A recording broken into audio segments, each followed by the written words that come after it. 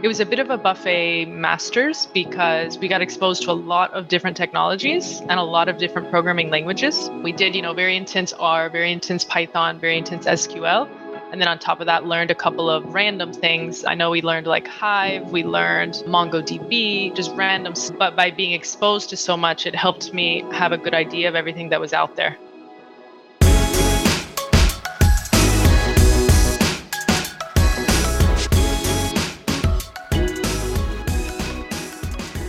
What's up, everybody? Welcome to the Artists of Data Science podcast, the only self-development podcast for data scientists. You're going to learn from and be inspired by the people, ideas, and conversations that'll encourage creativity and innovation in yourself so that you can do the same for others. I also host open office hours. You can register to attend by going to bit.ly/ADSOH.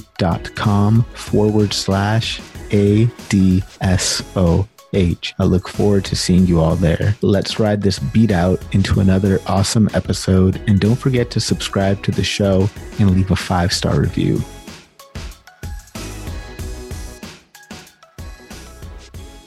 Our guest today is a businesswoman, statistician, and analyst helping companies harness the power of data. She's an internationally renowned speaker who has been featured on many podcasts, in many conferences, and speaking engagements all around the world.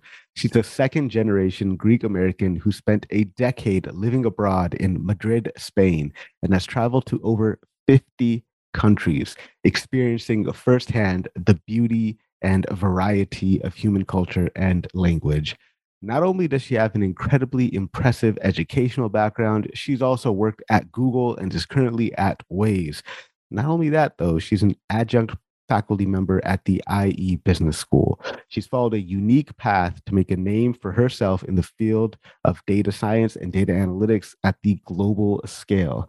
So please help me in welcoming our guest today, a woman whose hope is to bring advanced data technologies to the masses, Christina Stathopoulos. Christina, thank you so much for taking time out of your schedule to be on the show today. I'm happy to have you here. No. And sorry for almost butchering your name, man. That was No. Yeah, I was actually gonna say you did a good job with the name. People kill it sometimes, and you did good. So no worries. And thank you for the warm welcome, and thanks for having me on the show today. Absolutely, it's my pleasure.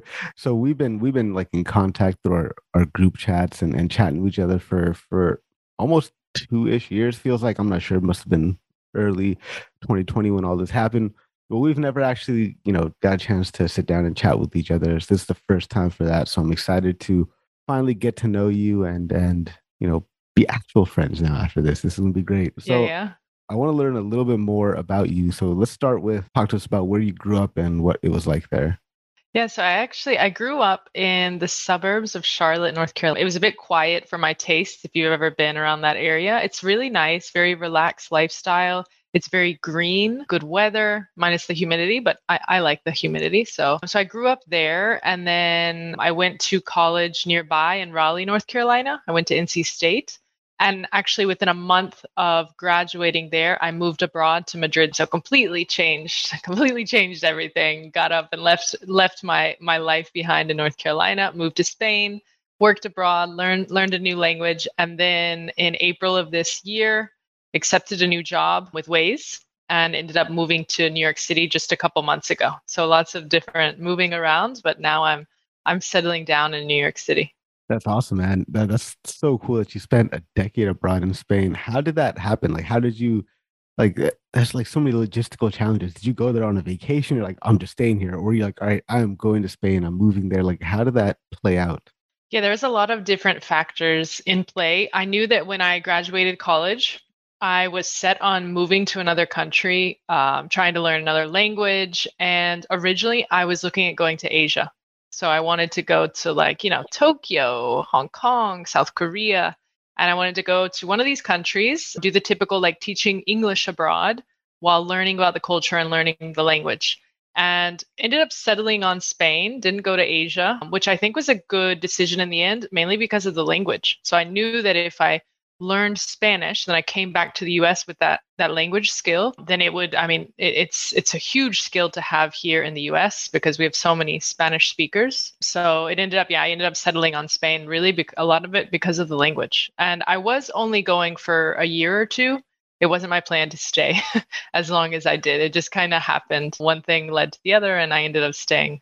That's pretty interesting. Actually, I was about to teach English in Korea as well. So kind of a similar-ish time frame. And like, I when I was during like, last couple of semesters of undergrad, I worked at a hotel as like a driver for a hotel, just driving people around. I met somebody and he was asking what I'm going to do after I graduate. And I was like, dude, I got no fucking clue. Like the economy sucks. I don't know what's going on. He's like, you should go teach Korea in Japan, or sorry, teach English in Korea or Japan. And I was like, oh, that sounds like an interesting idea. And I was about to go through with it, like filled out the paperwork, had everything done. And it turned out that whoever like the agent was that we're going to go through, it didn't work out. Like it was some kind of scam or something he was running, and like it just didn't work out. And like So you didn't end up going? didn't end up going. No, didn't No. end up going. But like I was dead set on going. Like it's about to happen. So what was that experience like teaching? Like, you taught English there for a while? How'd you transition into analytics from that? Yeah. And I was going to say it's a pity you didn't make it because I've heard great things about teaching abroad in Korea and also in Japan. It's a really, really good experience. But for me in Spain, I did end up teaching English. I was doing not something typical. It was like freelance. So I acted as I called myself like a business English consultant, and I would go to different companies and I would work one on one with like different executives, many times the C suite, helping them with their English, just because in Spain, it's common to have a low level of English. And now with the world much more international, companies they need to have an international presence and they needed help with the language. So I would do a lot of like one-to-one with these executives, helping them with their reports, helping them with public speaking in English. And I did that for a while. I don't even remember how many years, but I was doing that for a few years. And then after about two, I think it was in my second year or my third year, I realized, okay, well, this is not what I want to do for life. Like I came here just to do this for some time for fun, kind of. And then, but I wanted to end up back closer to statistics. And I started exploring how I could do that in Spain. The way I pivoted back into it was doing a master's there. Again, I looked at doing my master's in the US, but was convinced by a program that I found in Spain at IE Business School. Did my master's in business analytics and big data, and I used that to pivot into that field. And also by that time, I was speaking good Spanish, which was a huge thing that I could speak obviously good English, and now I could be fluent in Spanish. So from there, I pivoted into the world of analytics and got different jobs and kept growing and eventually landed a job at Google Spain. So it wasn't even like very difficult learning the analytics part because you already had that strong background. The biggest challenge it seems like was trying to learn the language while you were there. So did you know any Spanish like when you moved there? Like completely nothing. How'd you learn another Nothing. language as an adult? Like was that challenging? Like how'd you figure that out? It was really challenging. And they say that when you're an adult, it's much harder to pick up a language than when you're a kid. I had no Spanish when I went to Spain. I started from scratch, from zero. And what I first started with was Rosetta Stone. I don't know if you're familiar with the Yeah, that's program like Rosetta Stone. that's the OG stuff, man. That's the old school software. Yeah, before Yeah. Duolingo. But yeah, no, but I loved Rosetta Stone. I used that to get the basics. I was studying it on my own. I came to Spain and in the first month did like an intensive Spanish class where for 1 month all I did was study Spanish all day. I would go to class, I don't remember, like 6, 7 hours a day and then study on my own. And then after that 1 month of class, I learned it by immersion. So I didn't really do any more formal classes and learned the rest by immersion and then just by studying and teaching myself. That's pretty much the best way to learn a language, right? Is doing it by immersion. Yeah. It doesn't even matter if it's But like it's hard. it's hard, right? Because you have to. It's really hard. And so that's before a time of like Google Translate or anything like that. So that was, yeah, that's probably super, super Google challenging. Translate, I think, was there, but it wasn't as good as it is today. Mhm. Yeah, it's true. Do you know any other languages?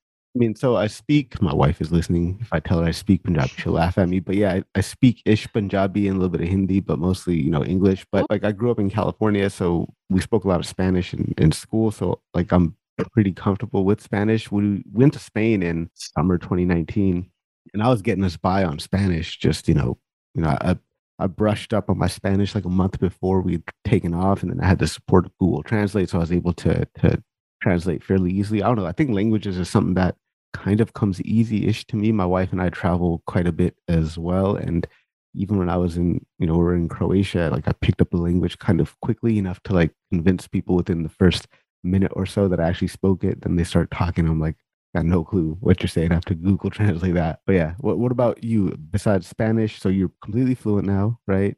Pretty, yeah, yeah. I'm fluent now. Yeah, yeah, yeah. And then besides that, I know a little bit of Greek, but again, my family would laugh at me if they heard me saying that because I've forgotten most of my Greek. I was really good as it as a kid. I had to go to Greek school, very typical Greek American. I had to go to Greek school every day after regular school. And I used to write it and speak it and everything. But then I let it go. I don't know. I stopped going to that when I was, who knows, like 12 years old. And since then I haven't practiced it. So I don't really remember it. Whenever I visit Greece, I'll hear people talking and I can pull out things that they're saying, but I would say I'm definitely back to a basic Greek language understander today. That's still pretty cool though. You got like good immersion in your culture, like growing up. I absolutely love that. Yeah. So when you came back, so 10 years abroad in another country, did your original accent change? Like, do you have your friends like said they noticed the difference between how you used to talk and then how your English is now? Did that happen? It's funny you ask that. And I wonder have you met other people that happened to? Have you heard about this before? Because Yeah, yeah. it did happen to me. Yeah, yeah, I've definitely Yeah. heard about it. So, like, one of the tour guides that when we were in Australia, she sounded completely Australian, but she was from Tennessee. And then also, like, I taught math for a while. One of my students, Kintaro Cross, who's since passed away, that young kid, he moved to New Zealand and Australia. He's there for like 10 years. And then I remember him as one of my students in high school, completely just, total California accent. And then when I talked to him there, when we met up with him, he sounded completely different. So that happened to you, huh? Yeah. Yeah, yeah. My English accent is completely warped. And we didn't know each other many years ago, but if you had met me, 10, 15 years ago and then you were talking to me now, you would be like, what the heck? You sound completely different. And I get it from family and friends all the time, and people will laugh at me just because also my vocabulary has changed. And I'll say things and they'll be like, "What are you like? Why are you using that word?" What's an example of that? I think one of the most common ones that people laugh about is that here everybody says college, Mm, and whenever I'm talking about it, I always say university, and I also okay. pronounce it really well. And they're like, "What are you saying, university?" And I'm Yeah. like, "Yeah, I don't know. I mean, because that's just what they say in Europe and in Spain. They wouldn't say college. Like if I said college, it actually throws people off in Spanish because in Spain because in Spanish colegio is high school. Oh, So if I use the word college in English, they're going to think I'm trying to refer to colegio, which is high school. So ah. I changed my English to say university so that people wouldn't get confused. Yeah, they say university a lot in Canada too. Something I noticed. Like Ah, they don't use the word college. They also say university. When they say college, they refer to like a non-university, which is like one of those, I guess, community colleges or okay. whatever. Yeah. So Yeah. Yeah. you're quite a busy person. One of the busiest people that I know. I know we joke about that in our group chat. You and Kate are quite busy. How do you balance all of these activities, all of these speaking engagements and teaching, plus having like a full-time job? It's a very good question. And I have to admit, there's no secret sauce. I think I'm very productive. I keep myself very busy. And I'm a really big fan of like keeping a checklist. I make my checklist for the week and I block it off on my calendar. Like I set aside time when I'm going to get this done, when I'm going to get this done, and I try to stick to it. And then throughout the week, I'm always updating it and changing around that plan just because the unexpected happens or some things take longer than you expected. So I try to stick to a schedule. I love being on a schedule and using a checklist and like physically checking off as I get things done. But besides that, there's no other secret. Just I try to stay on schedule and not get behind because especially if you have that many commitments, once you get behind, I mean it can kind of spiral out of control. So, Yeah, yeah, I'm a huge fan of physical checklists as well. This is ah, this is I love one. it. Yeah, I love it's it. mine's just like I don't have like a strict schedule per se. I kind of just say, all right, these are the big things that I want to get done, and I try to keep it just like three or four things. That way, just keeps me focused on the most important stuff. Yeah. And Do you have any tips, by the way? Because I know you're also you do a ton of different things. So you're very yeah, similar. I mean, what do you have the checklist, but is there anything mhm. else you do to be able to get so much done in your day?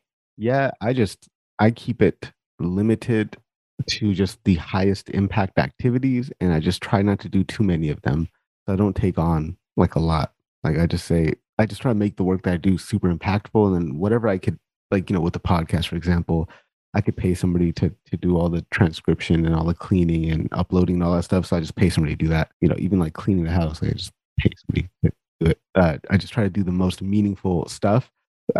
The only regimented part of my day is probably my morning. That's very sequential. It'll be do my journaling, then I do some reading, and then my son will probably wake up. By this time, it'll be 7:30 ish. I'll play specifically playing with him on in the morning Tuesdays, Thursdays, and Fridays because those are the days my wife has to go to work.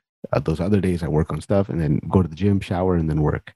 So that part is very regimented, but the rest of the day, it's just Hmm. highest impact activities, especially at work, whatever I can do to keep the needle Oh, yeah, moving. you have a full-time job as well, right? Mhm. Yeah, yeah. Yeah. But dude, I'm like super distractible. Like it's very, very bad. Like it's a struggle for me to just actually focus. It's hard, man.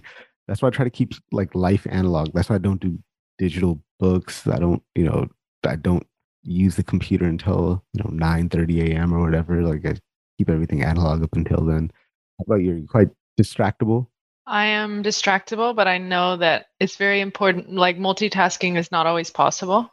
Mhm. So I try to avoid it. I mean, it's really important to find one thing, stick to it, finish it, and then go to the next. The minute that I start multitasking, I get involved with a bunch of different things and then I never end up finishing any of them. So I think there's only certain cases where multitasking works. And then also, it's funny that you said about like prioritizing the most impactful things. I think this is something I actually have to work on is that I'm not good at saying, and you have to get very like strategic I mean, it's true that when you're first starting your career, you're not going to say no as often. You actually should take almost everything that you can. But as you get, further along in your career, and especially like in our cases where you and I were involved in a lot of different things, there's one point where you cannot say yes to everything, or you're gonna, you're going to have to sacrifice things in your own personal life. So one thing I'm working on is learning how to say no and be more strategic about what I do. And like you said, just find things that are more impactful. So I make sure that what I am doing, it's having a bigger impact and a better impact. Yeah, I like that because earlier in your career, you're kind of exploring, then later you're exploiting. You have too much coming at your way at once. You need to filter it out and then just focus on the key stuff. Speaking about focusing on key stuff, I know you and I are both fans of reading. How did you develop this reading habit, and how are you getting all these books? Are you getting them delivered to you, or do you have like a book exchange thing? Like how's this working? Yes. Well, so two questions. You asked about this, how did I get involved with this reading thing? I've always liked reading. And when I was a kid, I was obsessed with going to the library with my mom and renting a bunch of books and reading. And then I kind of left that habit behind later on in high school. Very typical, you become a teenager and there's more important things like your friends. Left that reading behind in high school, in university, and then later on picked it up as an adult, and I tried to stick to this book a week challenge that I do. Book a week, book a month, but whatever it may be, try to pick up this habit of continuously reading every day, making it a habit, a regular thing of your day. And how do I do it? So with a book a week, it's a lot of books. So it's 52 books a year, but most of them I own. I have them here and I'm just building out my library because my dream would be in the future to have a library in my house, like a room with all my books and be able to go and read. So I do purchase most of my books. Where I get them is just, I mean, ordering them. Yeah, I have them delivered. What I, at least pre-pandemic, I loved when I was traveling, I would try to find local bookshops and I would try to buy books along the way. So while I was traveling, I've found some really odd, very unique books when I've traveled. Now, obviously, with COVID, I haven't been able to do that as much, so I'm just ordering. But it was also another thing that I look forward to when I was traveling. And Fiction, nonfiction? What's your kind of what's your go-to? I know you do a mix, but is it Yeah. leaning in more in one direction than the other? Between fiction and nonfiction, honestly, no. I think I have a pretty good balance between those sides. I have a problem that I always want to read sci-fi. So Nice. it's like I have to Nice. stay like keep myself away and balance the sci-fi. I love sci-fi. I also love historical, but yeah, I mean I'll pretty much read a little bit of everything. And I think that helps is when you're changing genres constantly and reading different things, it keeps your mind curious. Audiobooks at all? Do you do audiobooks or No. just strictly? So I use reading as a time to disconnect from electronics. So I don't do Mm, audio, I don't do digital ebooks. I only do physical paperback books, and there's a reason for that. I mean, it's because mm. I don't want to be using any sort of electronic when I'm reading. Yeah, yeah, same here. I paper books, that's it, man. Like I try to read on screen, and it's like you talk about multitasking. There's a thing called multi-tabbing, right? When you just have so many tabs open, it's just like too distracting. That's awesome. Yeah, that's one thing Yeah. I want to start getting more into is fiction. I do not read enough fiction. I read primarily like nonfiction. I will give you I want to. recommendations then. Please do. Yes, Let me I let want some me sci-fi. send Yeah, you some. yeah, Oh yeah, absolutely. sci-fi. Yes, If absolutely. you want sci-fi, historical fiction, but I will send you some suggestions later Yeah, on. awesome. I love that. So let's talk more about some data stuff. I guess that's what the people Yeah. are here for. So when it comes to like all these careers in data science, right? In the data space, rather, I kind of umbrella everything as data science, but there's all these different roles, right? Data analyst, data scientist, machine learning engineer, ML ops engineer, so on and so forth. How can someone who's new to the space decide which direction is right for them? And how did you kind of figure out what direction you wanted to go into? I think it's like you have to treat it like a buffet at first because you're right, you have all of these different positions, and especially as an outsider, it's really difficult for you to see the difference between them. So treat it like a buffet and get a taste of everything or as much as possible so you can find what interests you most and then use that to narrow down on a couple of them. And always, I mean, always keep an open mind. So don't make assumptions about a role or a path until you've really gotten to know it, because you never know. You never know what's going to end up being your calling. And then as well, keeping in mind that you can change. I mean, a lot of times people take one path, but then they evolve into another. It's very common to be a data analyst and then evolve into a data scientist or move around from like data science to data engineering.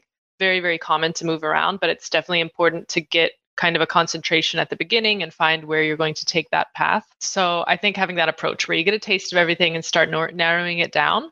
And I mean, even in my case, I've changed around quite a lot since I've been working in the data space. Like I started as a systems engineer, and then I became a data engineer, and then I was an analytical consultant at Google.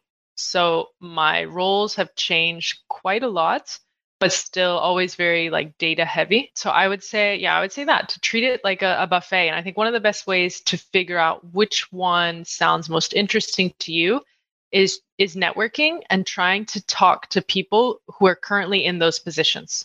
So find a way to get connected to an ML engineer, find a way to get connected to a data scientist, find some one-on-one time with them or in groups and ask them a little bit about what their day-to-day is like, what they like about the job, what's the most challenging thing, and see which one resonates with you.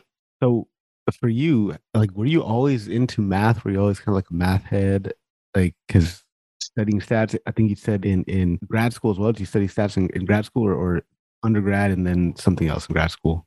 Yeah, I loved math and statistics since high school. It was my favorite subject in high school, and then in college and university, I did an interdisciplinary degree with a focus in statistics. I actually started in civil engineering, but I changed out of that, did an interdisciplinary degree, focus in statistics, and then my master's was in business analytics and big data. So it's always had some sort of focus on analytics and statistics. And so in my case, it was very obvious that I wanted to do something in this field. And then it was just a matter of finding which position exactly do I want to go after. Awesome. So talked about how to find your path and how you kind of found your path. So that's all about the stat stuff. But what about these soft skills? What are some soft skills that you think have helped you really excel in your career? And this is where I would say my business English comes into play. So I think my path was really different because I went and lived abroad, and then I did this business English consulting and teaching. And for some it might look like, I kind of went off the path completely. How do I mix that back into my journey? But I think I found a unique way to connect it in, because during those years that I was doing this business English consulting and working with very high level executives and companies, during all of that time I was working on my own people skills and my own communication skills. And I was learning, in that case I was learning how to explain complex topics, so in this case a language, learning how to explain it so that someone coming from another language could understand it and grasp concepts and grow. So in my case, for me, it's absolutely one of the most important skills is communication. And from there, you can link that to things like networking, public speaking, people skills, but everything really falls under this umbrella of communication. And the more that you can work on it and develop it, the further you're going to go in your career in data science. And I think you would, I mean, what would you agree with that? Because you're very active and you're a big communicator as well. So I'm sure you have some thoughts on that too. Oh, you're muted. Yes, Now you're back. communication. Yeah, communication definitely is key. I think writing is kind of my strongest soft skill, if you can call it soft skill, because writing is extremely difficult. Just being able to communicate clearly in written language, I think, is crucial. It's critical. So you talked about business communication, business writing for sure. I think is critical. And I've got a number of books sitting around here just about how to write. There's one called Business Writing for Dummies. There's one called Everybody Writes. There's bunch of LinkedIn courses that I've taken on business writing. So that's helped, I think, and copywriting as well, I think is super important. So persuasive communication, persuasive writing, those are skills that I personally, I guess, just as somebody who is not just a data scientist, but a content creator. And, my role right now is in marketing. It's mostly technical marketing, technical content creation for the purposes of marketing. It comes into play extremely, extremely crucially. There's actually a question coming in from Katya on LinkedIn. She's saying she's from Peru, living in PA, I'm assuming California, and she's doing the inverse of you, Spanish to English, but she feels that's a lot harder. And do you have any tips or advice for her? I think that'd be an extremely well-suited question for you there. What was her name? Did you say? Katya. Katya. Katia. Okay. All right. Well, encantada, Katia. So you're definitely following the exact opposite of my journey. My tips would be to stick to it. I mean, I don't know how your how your level is right now with learning English as a Spanish speaker, but it takes time. It takes a lot of, personal time that you have to invest in yourself to really grow in a language and become confident in it. So just stick with it. Do not get discouraged. You're going to have these ups and downs during the entire language learning. And then also, it's very important to be just if you're going into the professional world and you're doing interviews and working in English as a second language for you, confidence. So work on your confidence. It's really interesting because some of the best, we can say, best English speakers that I saw in Spain weren't necessarily the people that I was working with, these executives, and even later on when I worked in the different companies as a data scientist. But the people who I would say spoke the best English, but they were Spanish, were the people who had the most confidence. They weren't necessarily speaking without errors. I knew people who were making mistakes over and over as they spoke, but they would go there with confidence and nobody cared about the mistakes then. You just forget it because you see them speaking with confidence. They're getting the message across. So who cares that they made a couple of grammar mistakes? Like, especially if me being knowing a second language, I know how hard it is to be perfect. Nobody cares. Go up there with confidence, speak, get the message across. That's the most important. Interesting question coming in from Russell, friend of the show. Russell, do you find your multilingual skills with spoken and written language, do you find that they help you when translating between different coding languages? Ah, okay. I don't know. I mean, I don't know if you've seen this podcast. I had it with Kin earlier this year. Yeah, earlier this year, Kin G and I was on his podcast, and we were talking about the similarities between learning languages and English, Spanish, and then learning programming languages. So they have their similarities, but then they also have their differences. I don't know if learning a language, it might have helped me with with programming in the sense that it helped open my mind more. Because when you only know one language, you just know English, for example, and you've never done programming, it's like you have one view of the world. And the moment you learn another language and you open your mind to Spanish or Arabic or whatever it may be, you get a new view of the world completely. And I think I would say, yeah, at least a part of me, because I opened my mind to Spanish and started seeing the world through a different lens, it also helped me with programming because I was able to get into that mindset quicker, I think. And again, seeing the world from another way, in this case through programming and functions and computers. Yeah, I like that question. That's interesting. So Yeah. anytime I apply for a job and they ask languages that you know, I always put like Python, SQL, R, VBA, so on and so forth. And it's coincidental that you were just talking about Kenji because Kenji just left a comment and said that he tuned in at the right time. And so he must have heard you through the ether and joined in on the live stream. Katya says, mucho Hi, Ken. gusto. Katya says, mucho gusto y gracias por responderme. Nada, nada. Yeah. So, all right. So let's talk more about. I guess you worked a lot with executives, right? So you probably got some tips that you can share with us about how we can simplify things for executives. Because not only did you have to simplify things that were complex topics, you had to simplify it into another language. I'm sure you got some killer advice on what to do in those situations. Yes, simplifying for executives. And I've definitely had a lot of experience with that when I was dealing with the language learning and teaching. But nowadays, when it comes to like working with data and explaining different data insights to executives or to clients and so on, I would say that when I'm preparing these things, and especially because I teach a lot of classes, and in my classes, I'm always trying to find ways to explain these complex topics, maybe to beginners.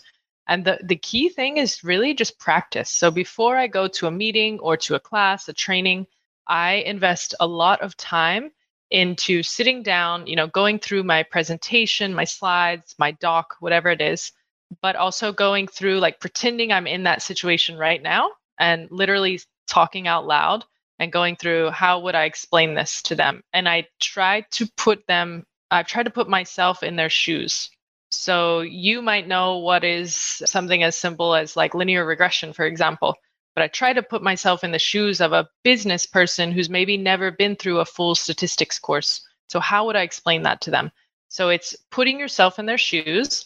And then before you go to these moments, these meetings or presentations, you sit down and you speak it through. And you think, okay, would they really understand this? Like, have I made any assumptions coming into this thinking that they would understand a concept when they don't have, statistics knowledge? So yeah, I think that the key here is just practice and putting yourself in their shoes before you get to the actual moment of the presentation. So when you put yourself into their shoes, like, is there kind of like a universal thing that most CEOs tend to care about, or universal points that you've noticed through, all these interactions that you've had, if such a thing could exist? I don't know if there's a universal point. I think the best thing you can do is when you're explaining something is using examples. So making sure that whatever you're presenting, you're showing them a real life case, a real life example of something that they are close to. So you're really bringing it down to their level and you're showing them what value can this bring to their world. Yeah, so I guess like the power of story at that point, right? Like making those numbers not be these lifeless digits on a screen, but actually connecting it to a story, connecting to their customers and things Yeah. they care about. Absolutely love that. By the way, Scott Taylor is in the house. Scott Taylor says, "What an experience, business English consulting." This interview is happening on the heels of you just linking up with everyone. You were hanging out live and in person with Kate, George, Ben, Scott, and Diana. And Diana. Yeah. How was that? Did you guys have a good time? Was anybody shorter than you thought they would be in person? We talked about this in person. Yeah. We had this discussion actually. So, well, for those tuning in right now and that don't know, yesterday we all got together a headquarters of Dedicated and we were all hanging out. And yeah, we talked about this. We were just hanging out in one of the rooms and we were like, oh, did anybody come here and get surprised by seeing someone? Like maybe they were much taller than you expected, much shorter, but no surprises in our case. Like everybody, Kate, Ben, Scott, Diana, George, everybody is what I expected them to be. Yeah, And I for got me, to see when one of the comments was we got to see the back of their heads for the first time. yes, that's a good one.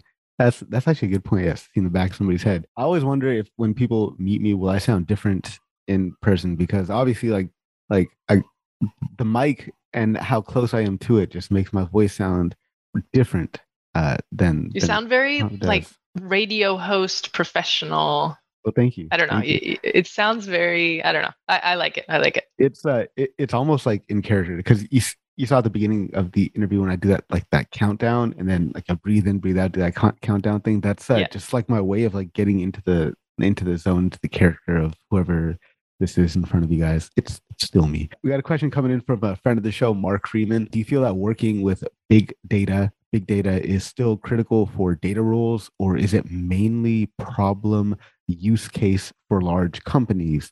There has lately been a big push about better quality data over just having big data in reference to what you said earlier, stating that your master's included big data and background being in data engineering. Yeah, there's this balance. Like everybody wants more and more, wow, data, more and more, but in the end you can collect all the data you want, but you need to put some use to it. And if you're collecting a lot of data that you're not using for anything, it's dirty, it's unorganized, it's inaccurate, whatever it may be, then it's useless. So yeah, it's just as important having quality data, not just collecting and collecting just for the sake of collecting. So yeah, I mean, having quality data, I think we can talk to Susan about that, getting the coat on your data.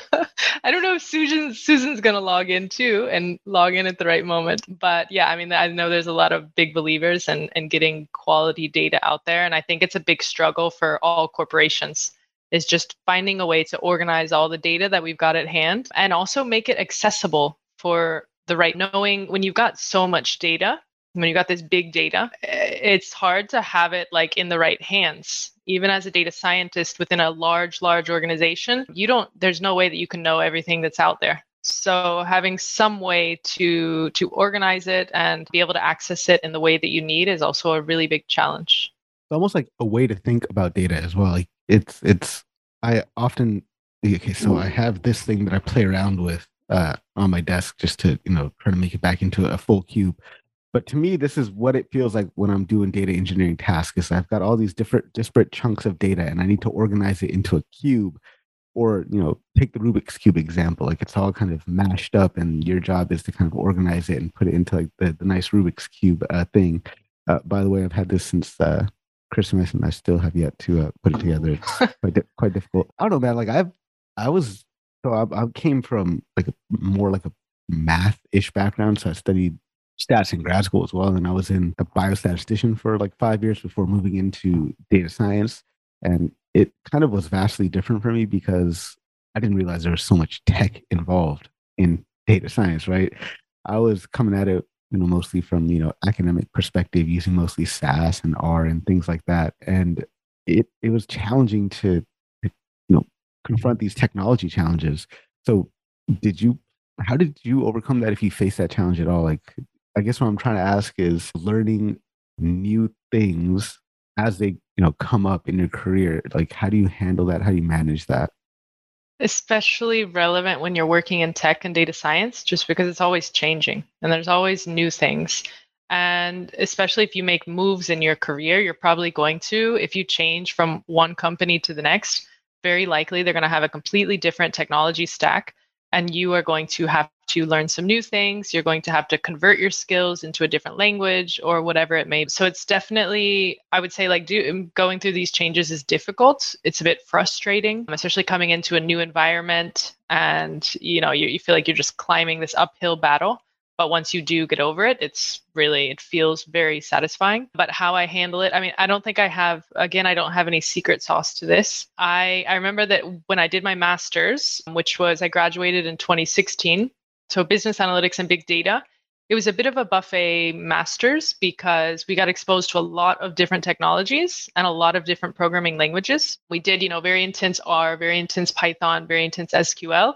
And then on top of that, learned a couple of random things. I know we learned like Hive, we learned MongoDB, just random. But by being exposed to so much, it helped me have a good idea of everything that was out there. And then from there, as I moved from different workplaces, I was at Nielsen. Well, actually, I was first at SAS, the Oh, software really? company, Nice. SAS, yeah, and then Nielsen, and then Google.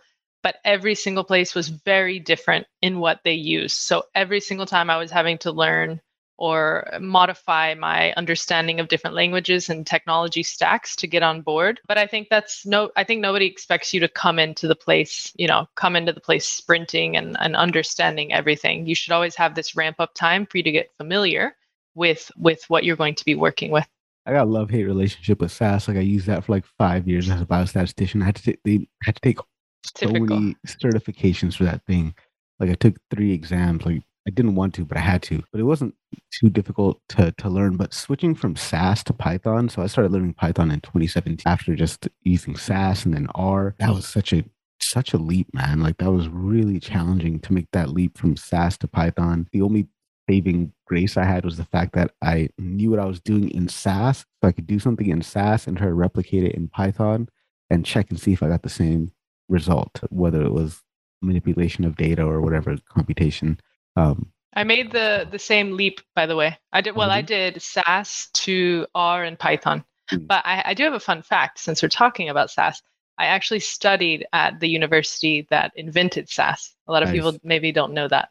But I did my bachelor's studying statistics in the SAS hall. So literally in the building where they invented SAS, which is really cool. So That I, is I pretty have it cool. very close to my heart.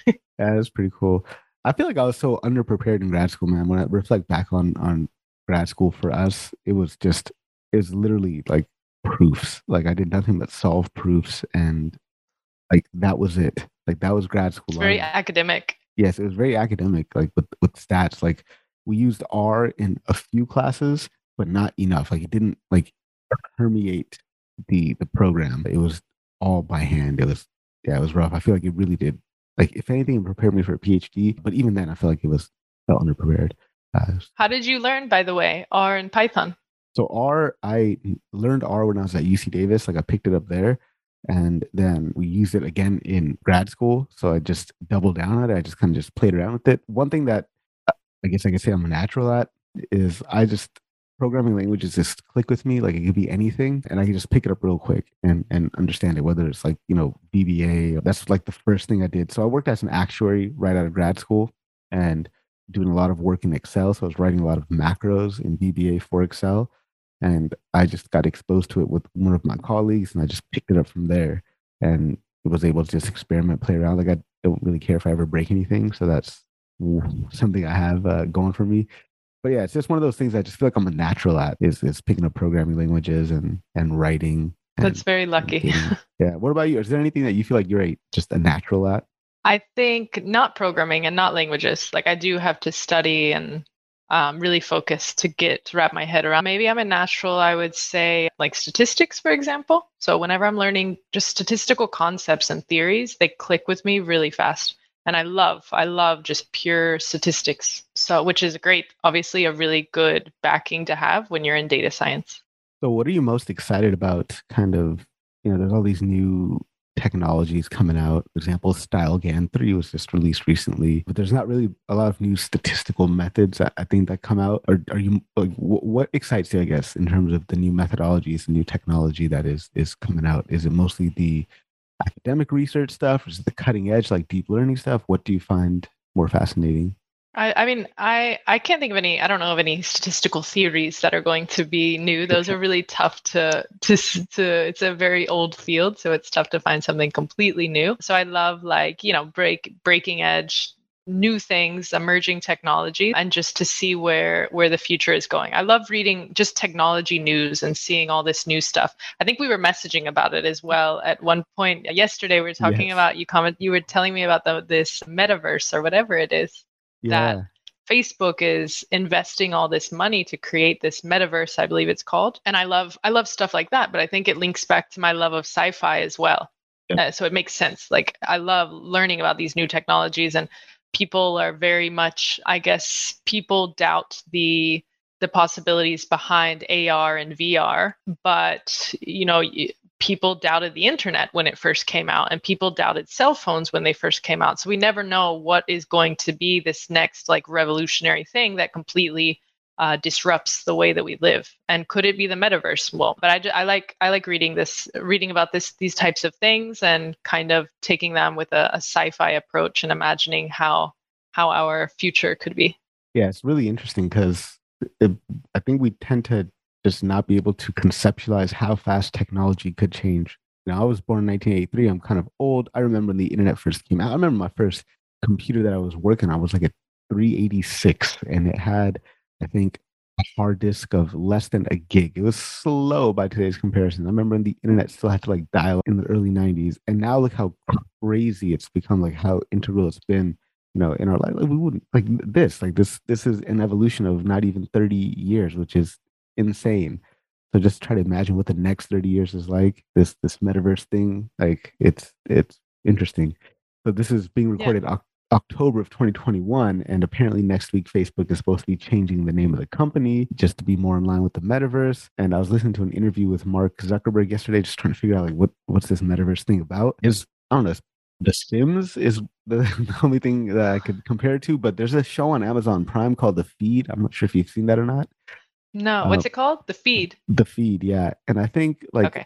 on a long time scale, that is what the metaverse will become. With the descriptions that I've kind of heard people talk about what they envision it to become. So definitely check out The Feed. It's a super interesting show. I I will. think you'll enjoy that. Another question coming in from the audience here from Kevin: how do you practice being present during tough times and tie back to your purpose with the work you do? That's a good question, man. I like that. Well, it sounds like a deep question. So what was it? How do you tie Yeah. back your purpose? What was it? Yeah. How do you practice being present during tough times and tie back to your purpose with the work that you do? Oh, that's a really deep question, a big one. So how do you stay present in tough times? I mean, I try not to be too negative, first of all. So I everybody has their ups and downs. I personally, for example, just moved to New York City a couple months ago. We've had a lot of downs. We've had a really rough move for a lot of different reasons. But at the same time, I've tried to keep my focus on what I'm doing. And even when you have, down times at work, you're not feeling confident in yourself, maybe one of your presentations went bad, just not letting the negativity bring you down, because you're going to have these ups and downs. Just think of, what is coming up next. So I don't know if that answers the question, but just staying present and always tying back to your ultimate goal, where you're trying to go. Do not let negativity bring you down. Just keep your head up, keep a smile, and move forward, and try to find, even when something doesn't go your way, like say you don't get a job that you were interviewing for, or you didn't get the promotion that you thought you were going to get. I always think of it that like things happen for a reason. So you might not have gotten this job, but it's because there's another door that's waiting to be open for you around the corner. So I always try to, like, I try to move on, because I think that every single thing happens for a reason, and it's one thing is going to lead to the next. And it's definitely been the case in my journey. So I don't overthink things. I don't overthink negativity, because there's always going to be something better coming. Absolutely love that. Love that response. For me, dude, I just remind myself that I'm going to die. Like that's it. It's inevitable. It's going to happen, and it Great way to look happen. at it. Yeah, it's going to happen any day. So, all right. What's there to be upset about? The universe has Yeah. been around for many billions of years before I was here. It'll be around for another 70 to 80 billion years after I'm gone. What's the big deal? Doesn't really matter, right? Yeah, Like, but in the that's true. most like positive way possible, right? Like, I don't use that as an excuse to go do stupid stuff. If anything, just means that time that you do have is that much more special. So just enjoy it. In terms of tying it back to the work that I do, and like my work right now is interesting. I literally feel like I've got like the ultimate job that's for me. So I create projects, I write about them, and I communicate with people. And it's a very creative data science type of role, right? Like it's not necessarily dealing with like stakeholders and things like that, like the business aspect of data science. It's more just communication, education, and doing fun stuff. Yeah. And so It sounds like something I would like to. yeah, it's great, man. Like it feels like play. It feels like like I'm playing. Like I sit here like, you know, all, all night just writing code and like doing stuff, and it feels like play to me. It's enjoyable. But then from the outside, people looking at me like my wife is like, why are you still working? I'm like, oh, I didn't even know I was still working. This is so much fun. So let's talk a little bit about your experience being a woman in data, a woman in tech. I was wondering if you had any words of advice or encouragement for the women in our audience who are breaking into or they're currently in our world? Yeah, I can definitely give tips on that. First of all, and I think one of the first tips I would give, but this isn't just for women in tech, but it definitely helps as a woman in tech, but it's for anyone exploring or getting into this field, it's to find your passion. And I think of this because of what you just said, that you are just working all night and the time flies by so fast because you enjoy what you're doing. And everyone should try to find something that they enjoy. People get into data science for different reasons, but make sure that you truly enjoy what you're doing, or at least a part of it. Because when you are passionate about what you're doing and when you enjoy it, you're typically going to be good at it and you're going to get better at it. You're going to continue growing and learning. So that's important. And then, specifically for women in tech, just take advantage of networking. So meet other women in tech, maybe find others that you can look up to or a little bit more senior than you, network with your local community, maybe find if there's any organizations within your company or your school, but get involved. And it helps, I think, to hear what other women have been through in the field and to kind of give you that hope. Because we do sometimes we get put down or we get kind of ignored in a field that can be very male dominated. So it helps to have other women by your side. And then also like supporting each other. So it's not just meeting these other women, but maybe mentoring relationships, but also being very supportive of others, finding ways that you can bring other women up with you and praising them, never putting someone down. So it's very important. And a last thing I would say for women in tech specifically is work on your confidence. Learn how to sell your worth in the workplace. We typically do our gender typically is a little bit more humble, and there's statistics around this. There's statistics around how women do not negotiate, or they negotiate much less. They don't put themselves in the spot for promotions as often as their male counterparts. So there's a lot that you can work on this, working on your confidence, how to sell your work. And along with that, I would recommend checking out you can search for I Am Remarkable. It's an initiative with Google, but if you put I am remarkable with google.com, it's this initiative, it's a workshop that tries to help women, but also just minorities in general, how to bring up your confidence and learn how to sell yourself. Because it's not bragging when what you're talking about is facts. And it's learning how to do that because it helps take you very far in your career. I also love that. Thank you so much for sharing that. I'm wondering what can we do as a data community, talking to all the guys out there, what can we do to foster inclusion of women in data science and AI? I think, and again, we talk about women in tech, but also just minorities in tech, whatever minority it may be, whether it's an element of gender or color or culture, whatever it may be, but we should have diversity across tech. It's one of the fields that I think diversity is possibly the most important, just because technology now has creeped into all aspects of our lives and it's affecting many parts of our lives. We need to make sure that the teams working on that tech and building these algorithms and products are also taking in mind all of the different types of people that are out there. So what can we do to help foster more women in tech or whatever minority it may be? But it's just, especially if we're talking about this male versus female, if you're a male in the field, help bring up your female counterparts. So try to be a little bit more aware of the situation. When you attend a conference, your next conference, for example, in tech, think for a second, how many of the speakers are male versus female? Most times in a tech conference, they're majority male. Next time you're sitting in a meeting, maybe it's a meeting of engineers, take a second and think, how many people sitting at this table are male versus female? If it's majority male, there's a problem, and that typically happens. So finding a way that if you can be an ally and help fix the problem. And that might mean, for example, if you're in a room full of, all male engineers and then there's two females, making sure that they get their chance to have a voice at the table. And that might mean just calling them out and making sure that you're highlighting the ideas that they are saying. I don't know if you have any experience as well, and if you've maybe noticed, if you've ever stopped to notice some of these things, but I know for me, when I was speaking at conferences, especially in person, I would notice it a lot more. that I would go to these conferences and get on stage, and I would realize that I would be one of very few women at that, on the stage at the conference. Then even in the audience, it would be a lot more male dominated.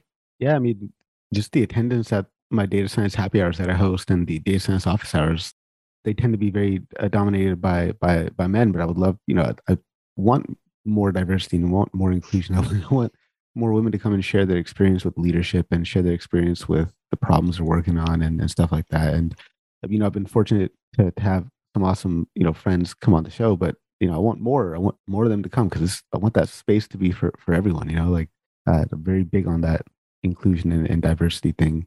But it's weird for You've got me a being woman on the show today, so you get yes, a that's a, a, right. a plus point today. There you go. Yeah. Well, that's one thing I am intentional about. Nobody's noticed this, but for the longest time, I made sure that every episode I released was gender balanced. So if it would be, man, woman, man, woman, man, woman, just try to make it as gender balanced as possible. But then that became really hard for scheduling. But I just try my hardest to make sure everybody's voices are heard. I love talking And to this is a scientists. great way. This is a great way to show how you can make that extra effort to help foster more diversity within tech. Like this example is exactly what we need more of. Thank you very much. Yeah, trying to do You're welcome. my part, trying to help people or help the community rather be inclusive of all people. It's weird because everywhere I go outside, like I'm a minority, but in the field I'm not. It's all Indian people. It's we're rampant in the field, so it's the one place where I don't really feel like a minority. But I love seeing how diverse it was. I had this preconceived notion that data science was all just like Indian people until I started my data science happy hour, and I saw how diverse it was. That might be a byproduct of the mentoring thing. I'm part of Data Science Dream Job. 95% of our students there are all Indian, um, and so that was just my notion. I was like, oh, everybody in data science is Indian, but yeah, it wasn't until I started being more active on LinkedIn and posting these happy hours that I saw really how diverse it is. An awesome space. Yeah. Let's do one last question before we jump into the random round. Okay. It is 100 years in the future. What do you want to be remembered for? This is a very a very deep and powerful question. I don't know that I would necessarily need to be remembered. I don't need to be like famous or anything. I think my only goal would be to leave the world better. It was as a better place than when I came into it. So whether that means just, taking care of our planet, being a good person, contributing somehow to how society grows, but just making sure that I leave a good mark on the planet rather than hurting the planet. I do love that. Leave it better than you found it. You've Yeah. definitely doing that. You've definitely left my podcast better for being on it. So thank you for swinging by. Let's go ahead and jump right into the random round. So you've done a lot of traveling, 50 countries. What's the most beautiful place you've ever seen? I get asked that a lot, actually. So I did a lot of traveling, definitely and I always, when people find out, they always ask me, "Oh, what's your favorite country or what's your favorite city?" And when I get asked that, I do not have a top one. It's impossible to decide the prettiest place. But some of my absolute top memories are things like exploring Petra in Jordan, and then similar to that, exploring the pyramids in Egypt. I was actually in Egypt at the pyramids when the pandemic hit. We had to make a last minute decision whether we were going to cut our trip short, and we decided to stay in Egypt during it was like the pandemic was kind of exploding around the world in March 2020. Well, we were traveling at that time, and we ended up doing our whole trip and coming back, and they closed the borders of Spain a couple days after we got back. So we cut it Wow. really close, but it was worth it. I got to see the pyramids. So yeah, Petra, the pyramids. I also got to see the sunrise over Angkor Wat Oh, in wow. Cambodia. Yeah, that's a good one. That's very much worth it. And then another one is like camping in the Sahara Desert. So I did that in the south of Morocco. I've done that twice actually, and it's incredible. Being able to see the sky and the stars from the middle of the Sahara Desert when there's nothing around you, there's nowhere else that you can see the sky like that.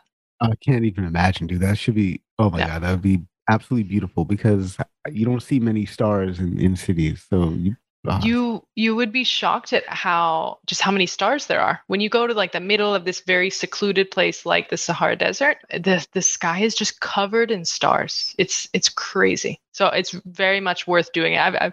I've seen the sky like that from the Sahara Desert, and then also did like this camping thing in the country Oman. We also rented a car and drove across the country and did some camping in the desert there.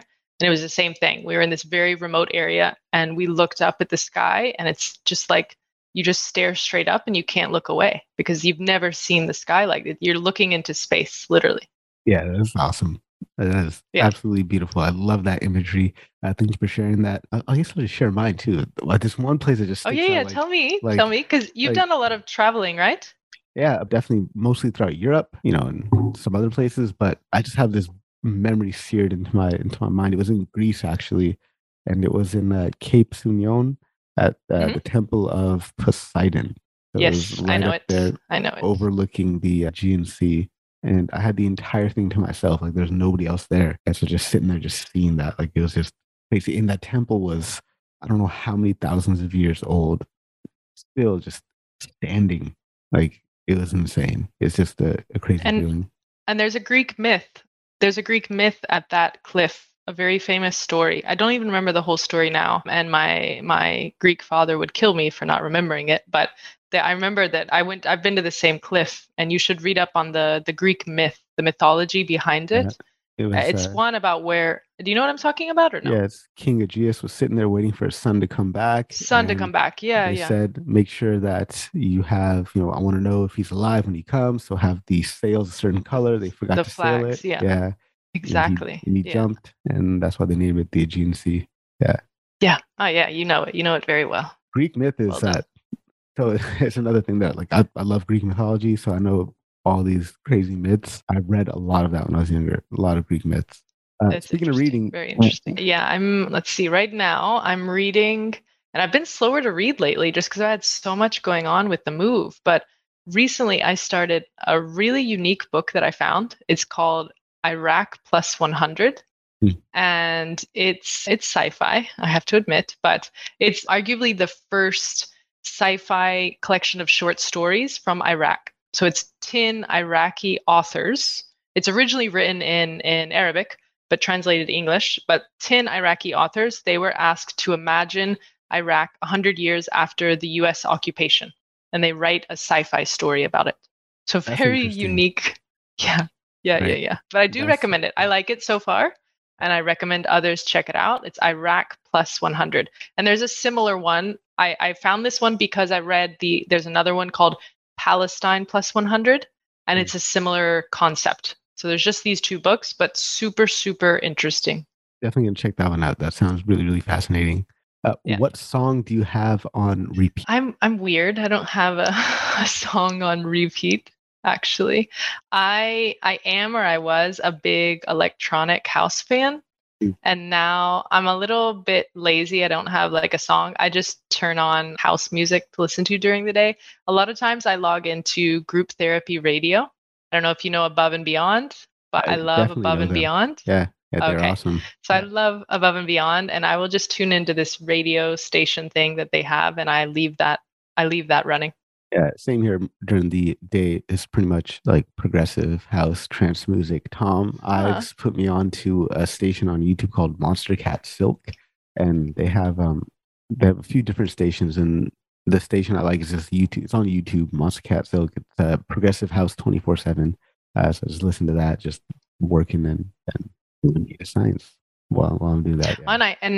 and I forgot to ask you, what book are you reading? I missed it. I missed it Oh, when you asked me. yeah, so right now, most of my reading is directed by guests that I'm having on the podcast, which is fine because I Hmm. picked the guests. But right now, I just got done with this book by Marcus du Sautois, Thinking Better. It's not released yet. I think it's being released next week. I got the advanced copy. They send me these books. This is a really, really good book. Just The Power of Mathematical Shortcut. Then also his other book, I listened to it on Audible, but about the physical copy as well. It's called The Creativity Code. And this is the book that I'm most interested in That one looks talking. really interesting. Mhm. Yeah, it's called Art and Innovation in the Age of AI. So it's just all about deep learning and how deep learning has augmented human creativity in so many different ways. So this was a book that This is the main reason I wanted to bring him on the show to talk about this. But then during our email exchange, he's like, "Oh, let me send you a copy of my new book. We can talk about a few things from there." And I was like, "All right, great." But then after this, I've got lined up the book by Joe, 10 Rules for Resilience. I'm interviewing one of them on the podcast and a couple other books. And then I'm wrapping up with podcast recording in November. I'll stop in November, and then I could just read. Plan on going back to read some of Nassim Taleb. That's what I've got on. Oh, Nassim Nicholas Taleb is Yeah. a classic. Yeah. Yep. Yeah. Yep. I just got done listening to Anti-Fragile on Audible. So I do both. Like I like to have audiobooks and I like to have the physical books. So if I like a book a lot on Audible, I will just go buy the physical copy. So that's how it tends to go. Let me go ahead and pull up the random question generator here. And the first question is, what incredibly strong opinion do you have that is completely unimportant in the grand scheme of things? This is such a random question. What incredibly strong opinion do you have? Like a really random one? And I think about it because I'm going to eat some of them over a movie tonight. Is that, do you know Sweet Tarts, the candy? Yeah, absolutely love those. Like, I don't know how I have this random thought, but Sweet Tarts, the only ones worth eating are the red, blue, and purple. That is kind of a random thing because they all taste Well, the it says same. here completely unimportant. Okay, so really random. What was your best birthday? Best birthday celebration was skydiving over the Swiss Alps when I was 25. Wow. We're gonna skip this one. Do you have any nicknames? Yeah, my husband calls me Glitty, Glitty. like glitter, Glitty, but like Glitty, like for glitter. I wonder if there's a story behind that. There is, but I'm not even gonna get into that. Let's do one more here. What's your worst habit? My worst habit is drinking Red Bull. Yeah, that stuff will kill you, man. That stuff will kill you. But I don't drink coffee though. I drink tea, and then when I get really tired, I have a Red Bull. So it's my bad thing. What about you? To hear something interesting, what's your worst habit? Instead of clipping my son's fingernails, I bite them off because he is too squeamy, and I'm afraid I'm going to take the top of his finger off. So I bite his fingernails off. So he's probably going to develop a fingernail biting habit because of that. Yeah, you got to change that. You got to change. Christina, obviously LinkedIn, but how can people connect with you? Where can they find you online? Yeah, it's just LinkedIn. I would say connect, follow on LinkedIn, and then also follow the hashtag Book a Week Challenge, hashtag Book a Month Challenge. And both of those, you'll be able to see all of the books that I recommend, as well as all of the others that are a part of this initiative for reading. You have a lot of others as well sharing books. I've seen you sharing books with that hashtag too. Mm-hmm. So thank you. We're all sharing ideas. But yeah, just stay connected on LinkedIn. Christina, thank you so much for taking time out of your schedule to come on to the show today. I appreciate having you here. I loved being here today. So thank you. Thank you for having me on. And my friends, remember, you've got one life on this planet. Why not try to do something big? Cheers, everyone. Awesome. Well, thank you so much. I know we went over a few minutes, but yeah, thanks for hanging out, man. It's good to chat with you finally after so long, and then get to interact with you, get to know you. Hopefully we can do this again at some point in the future, and hopefully you can join in on a happy hour session. That'll be awesome to have you there. Yeah, thanks for inviting me on, and hopefully you enjoyed it. Hopefully the audience liked it. And also, do you post how does this go? Do you post it on LinkedIn? I mean, on YouTube as well? Yeah, so this is live streamed to YouTube and live streamed to LinkedIn. And it'll be dripped on the podcast much later. So right now my queue on the podcast is I've got episodes scheduled out until like March or April of next year. I've got a huge... Oh my gosh. Yeah. How many do you usually record in a week? So this one would be number 4 this week. I had 12. Yeah, I had 12 this month total. I just go on sprints. Crazy. Yeah, it just frees me up for other stuff. Like I was like, the holiday season is coming, and so my sister and cousins and all that stuff are going to be here. Yeah, that's true. And I wanted to take January and December to just read what I wanted to read. So yeah, now I'll have enough to last me to like May-ish. It's just a good buffer. Like it's just a good buffer to have that out there. A very big buffer. Yeah. Yeah, typically how I roll. But take care, Christina. Have a good rest of the evening. Yeah, it was really nice meeting you. It was really good having like this one-on-one chat. And hopefully I'll see you soon, either in office hours or whatever it may be. And you have to let us know, by the way, if you ever come through visiting New York. because Yeah. Kate's in New Jersey and then I'm in New York. So let us know, because the get together that we had yesterday, it was because George was on he probably told you, but he was on a trip here, and then we kind of randomly last minute got everybody together. So Yeah, the company I work for now, Comet, is headquartered in New York, so I'm sure there'll be an opportunity to swing by, and I'll definitely let you guys know for sure. yeah, let me know if you're ever coming through. I will let you know if I go to Winnipeg. I'm not Yes. sure, but I You're will let you welcome here. know if You're and when welcome I here. do. Absolutely. Thanks. Take care. All Bye. right. Have a good rest of your night. Bye You bye. too.